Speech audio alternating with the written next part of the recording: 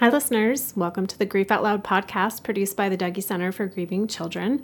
I'm Jana DeCristofaro and wanted to give you just a little heads up as you listen to this episode. You'll be hearing references to our old name, which was Dear Dougy. So just so you don't get too confused, you're listening to the right podcast, and we look forward to bringing you even more great content under the Grief Out Loud name. Thanks for joining us.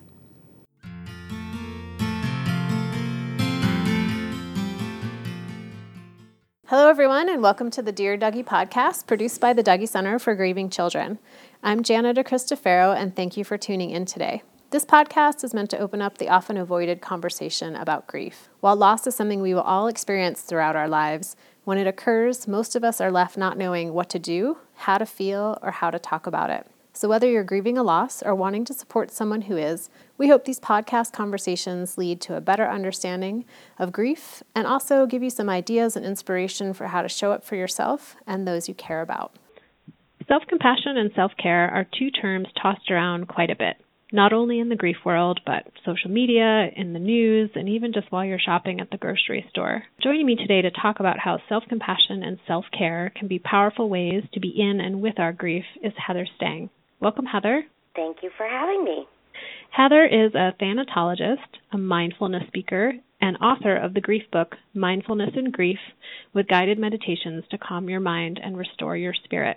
And I will link to all of her super helpful information on our show notes, so be sure to check those out. And she focuses on teaching others to use mindfulness-based techniques to reduce stress, cope with grief, and cultivate personal growth. It's inspired by her own journey of loss, love, and post-traumatic growth. Heather is also best known for using present moment awareness to relieve suffering, cope with, and eventually re-engage with life after loss. She, in addition to her super helpful website, she has online grief support and grief coaching using mindfulness-based practices and principles of yoga therapy. Heather, I'm really excited for our conversation about this topic.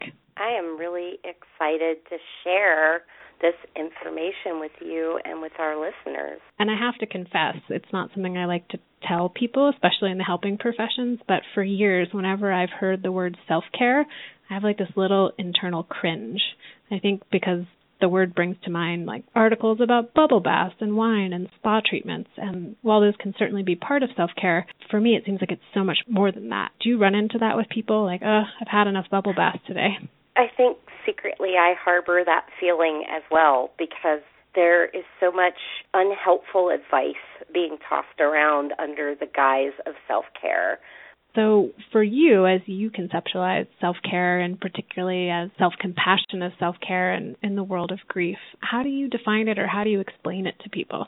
Well, I think it does help that we've looked at how self-care is traditionally treated. It's as action, get physically fit, get more exercise, eat better, go on a retreat, stop smoking, stop drinking. And that was really true in the 80s. And then over time, the idea has evolved to include our mental health and our spiritual well-being. But the question is, how do we tend to our mental health and our spiritual well-being, especially when we are knee-deep in the suffering of grief? And so the way I define self-care as I see it and as I offer it is as a practice of making skillful choices that will improve the quality of our life, that goes beyond just creating healthy habits, but also includes cultivating an attitude of what we call self-compassion. So the idea that you can tend to yourself as you would tend to a beloved friend or a family member or a child or even a pet. Or the other way of looking at it is, how do you want to be treated? And I often use the example of dementia caregivers, because I've had family members in dementia care units and have witnessed a variety of caregiving styles. There's the person who shows up and clothes and bathes and feeds your family member, but then they're out the door and there's no connection. And then there's the person who comes in and takes all their frustrations out on the patient, which is really heartbreaking. All of their own stress shows up at work. But then you run into the person who shows up to work, but you can tell they really care. There's a passion for helping others that goes beyond just getting the paycheck. They tend to the patient or your family member with this real open heart and kindness.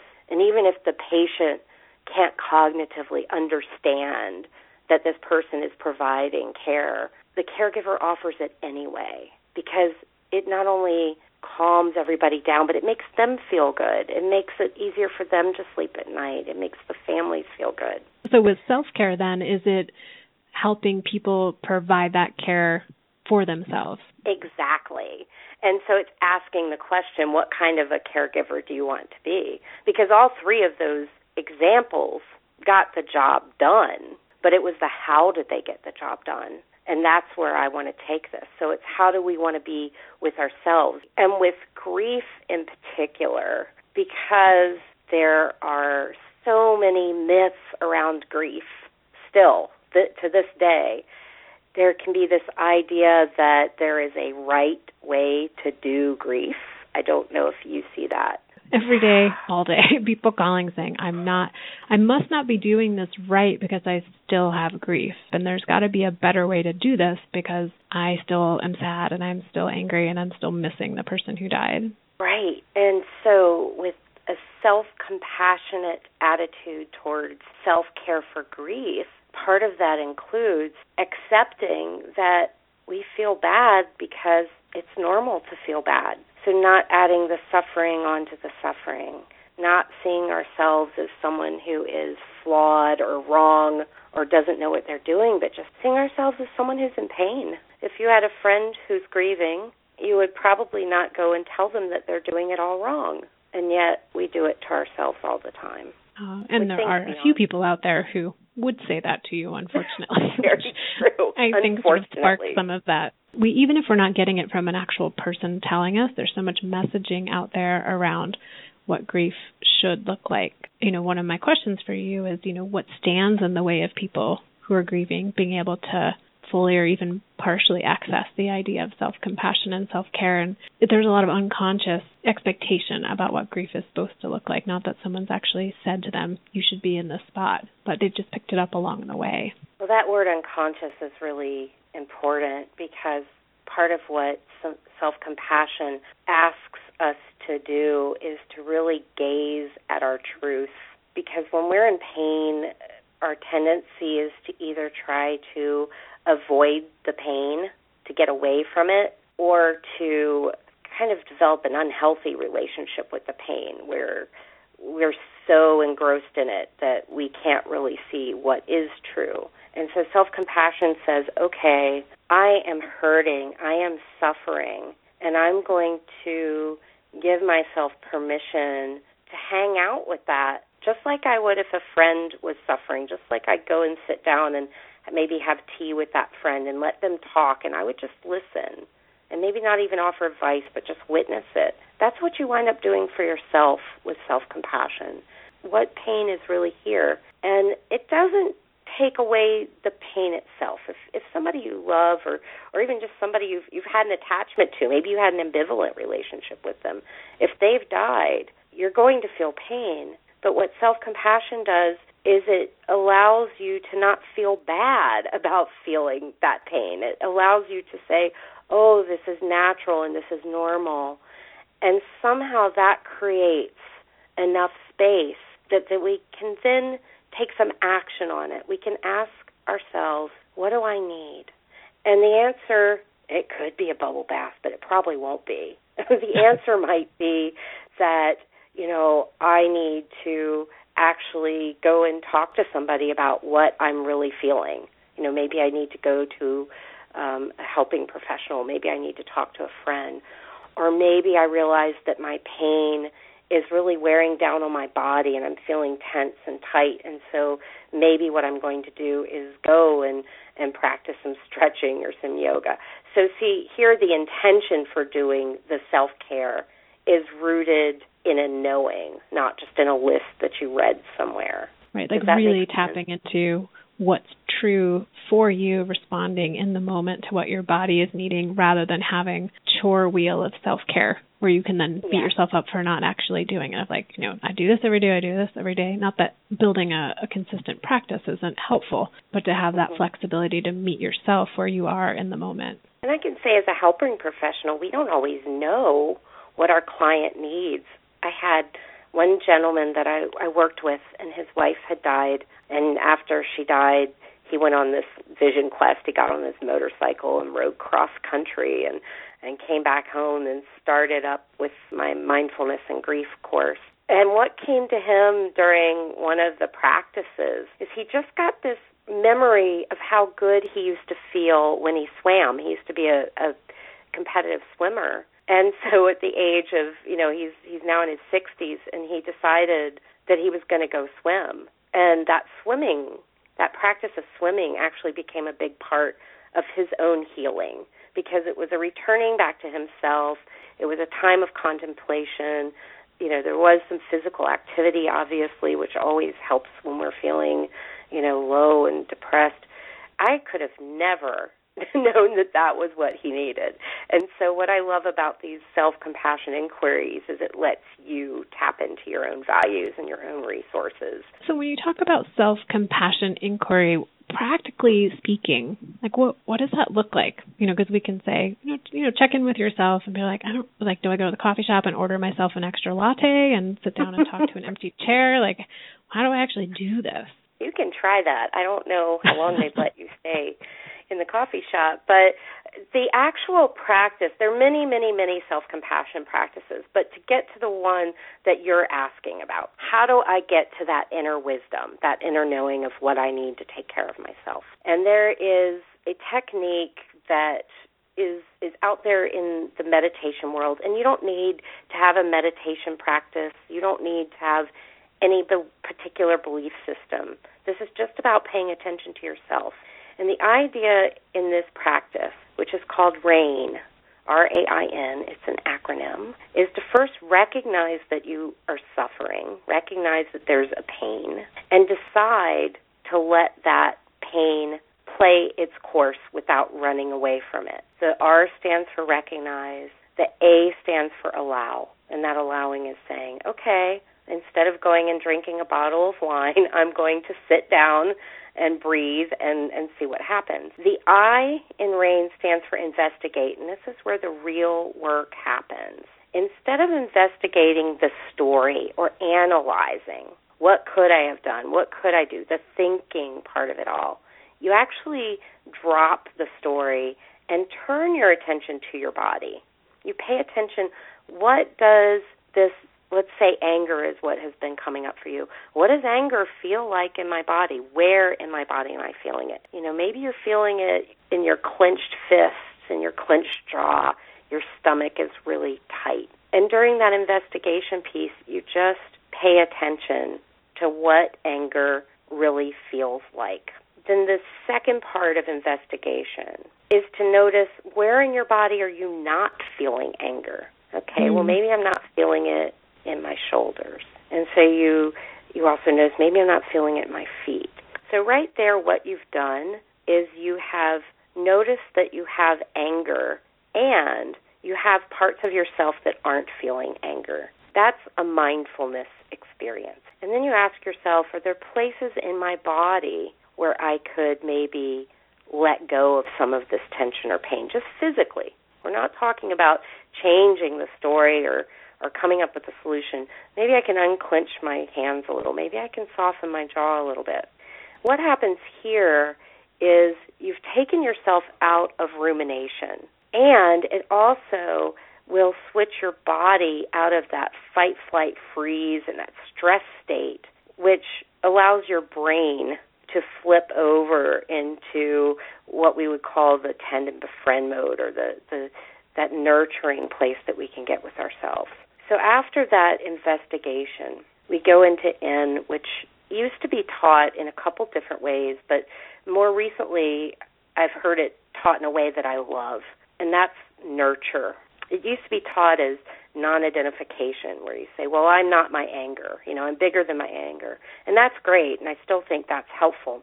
But the idea of nurturing is, okay, what do I need? Now that I know how anger shows up in my body, what can I do about it? What do I need in this moment? And again, for each person, what shows up in that nurturing phase is going to be very different. Again, it might be, well, I need to go tell somebody how I feel, or maybe it's I need to pay attention to when my body tightens up and inviting it to soften. I actually used it at a funeral for somebody I hadn't seen in many years, but really cared about it, and I was feeling so overwhelmed. And here I am, a grief professional, right? I'm supposed to, quote unquote, have it together. And I felt like I was going to wail.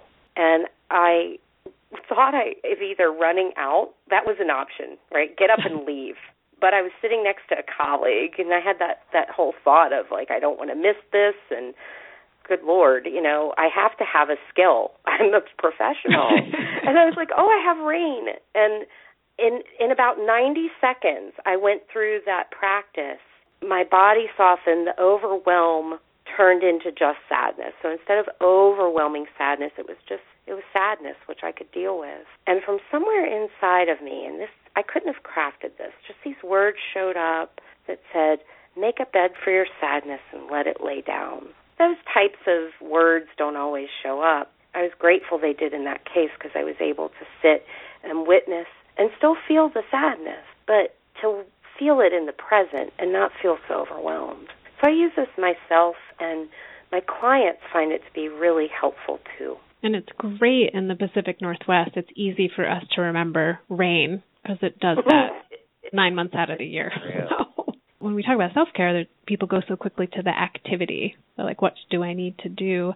And this has seemed so helpful to back it up a little bit. Like there's a lot that goes into even getting to that place of choosing the action or the non-action that's going to be the most nurturing, but I need to do a little bit of exploring to figure out. So I'm picking something that's going to meet my need. And what's great is it allows us, when we're grieving, to chart our own course through the experience of grief. I think practices such as rain, it's like, okay, well, when you don't know where to go from here, just slow down and do this practice. And it really is a radical act of self-compassion to turn towards this feeling and then choose based on what you need.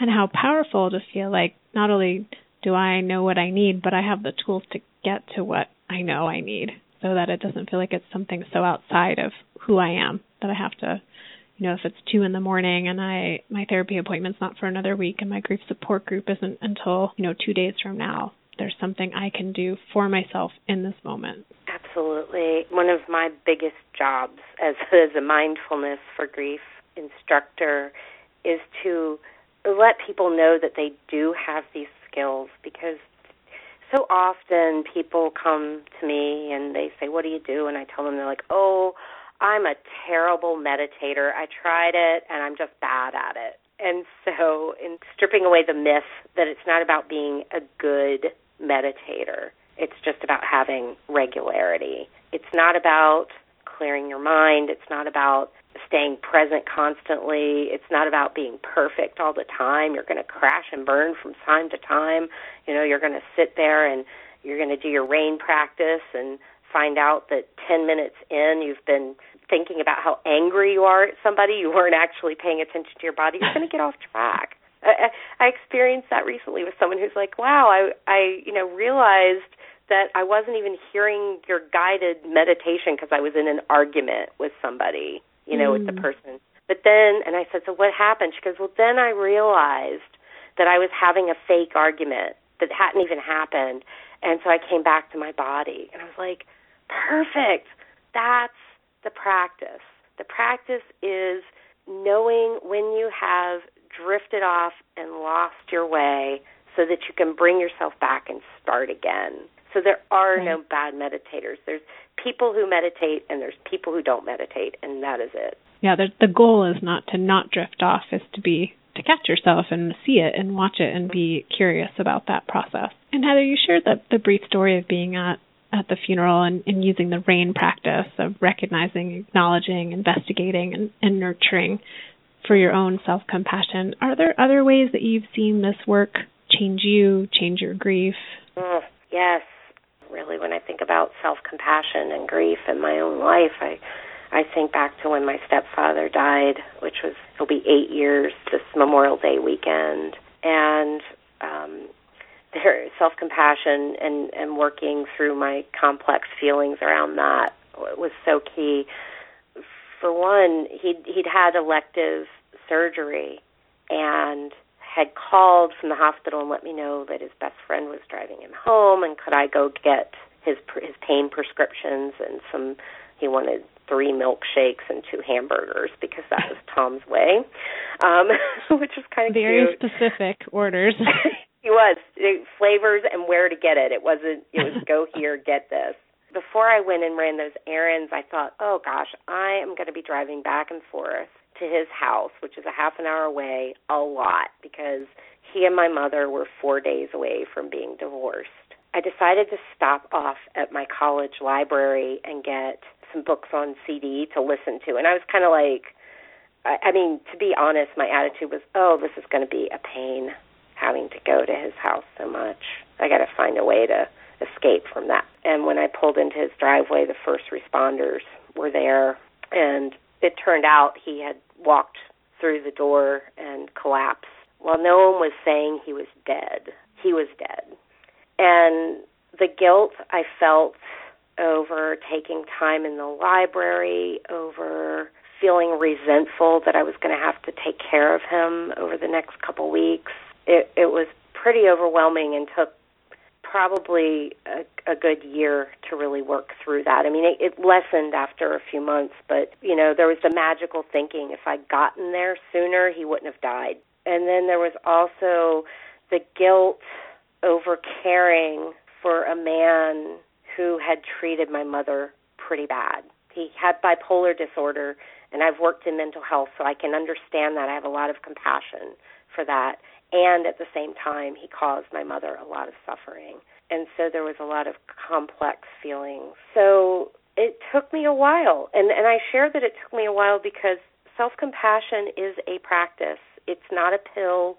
It's not something that once you practice it, you are immune from self-criticism. And it took me probably a couple months to get back to my meditation practice. And eventually I was able to see myself as somebody who was in a really difficult circumstance. Like, I didn't know Tom was going to die. Of course I wanted a book on tape. That wouldn't have been a big deal had he not died, And it's interesting that you were turning to something to take care of yourself, and in turning to self-care, it created this situation that really added so much suffering and guilt and worry and concern that you had done something wrong. And shame. There was shame there, too. And then after, practice, I was able to see the thing I did do that was helpful, which when I saw him lying there, I dropped to my knees and I held his hand, and I remembered a speech given by Ira Byock, and he gave the 4 things that you say when someone's dying, and I grabbed Tom's hand and I said, probably not in the right order, but I said, I love you, I forgive you, please forgive me. And I said that over and over again as I was crying. I now remember that moment more, and with a lot of love and care, than I remember the shame. I guess the shame is gone because I realized it wasn't my fault. And so even as a grief expert, even as a mindful, I was in my last semester of getting my master's in thanatology when he died. So I was already running mindfulness and grief groups. And so I'm sharing this very raw story because I hope it helps people who are listening know that it's not going to always be pretty and perfect and easy. But when you can apply these principles of self-compassion again and again and again, it can reduce what could be a lifetime of suffering. And for me, it stripped away the painful stuff and left behind the beautiful stuff. And now I can talk about Tom and incorporate him into my life. And I have his artwork hanging, around my house, and I use his camera to video my grief sessions. I have a continuing bond with him that I don't think would be as free and open if I wasn't able to tend to my own shame around how I was that day. Yeah, and these are just really easily accessible, I'd say simple, not always easy, tools to use to be in a state of wondering about those really challenging feelings, about the shame, about the guilt, rather than just trying to like fix them or wring them out or put them away. Like, let's look at them, let's let them unfold, and then they may, thanks to those practices, dissipate. Yes, exactly. You know, your website has some really amazing information, and I love that there's guided meditations that people can just tune into and listen in that moment. Can you talk a little bit about some of your other services if people are interested in, like, mindfulness coaching and the classes that you mentioned? Well, I offer, of course, in-person classes. I'm in Maryland, but most people listening to this probably are not in Maryland. So I've taken my 8-week mindfulness and grief group that I teach here, and I have put it online. And we just finished the first experience of that 8-week group online, and it was just as wonderful for me as an in-person group. So that's my big service that people out there in the world can access. I love that people can tune in from anywhere. I had people all over the world. I had someone from Switzerland and someone from Buenos Aires, and it just really reminded us that no matter where we are, no matter what our time zone, no matter what type of loss we experienced, we all could understand each other. Well, Heather, I just really want to thank you for taking time to share not only what you're professionally offering to the world as your gift, but your personal story that gave rise to that. It's really powerful, and grateful for your time today. Well, I'm grateful for the opportunity to share this and to talk to you. And for listeners out there, please, please, please go check out Heather's website. I will link to it in the show notes. You can tune into her guided meditations. You can learn more about her online classes and lots of other resources out there. And if you'd like to listen to any of our past episodes of Dear Dougie, you can find us on our website, dougy.org. We're also in iTunes, Stitcher, any other podcast platform that you listen to. Have it on your radar. We are looking at changing the name of our podcast. We're currently Dear Dougie, but we are going to be having a name change, so stay tuned for that. Thanks for listening, and I hope you'll join us again next time. Thanks for listening.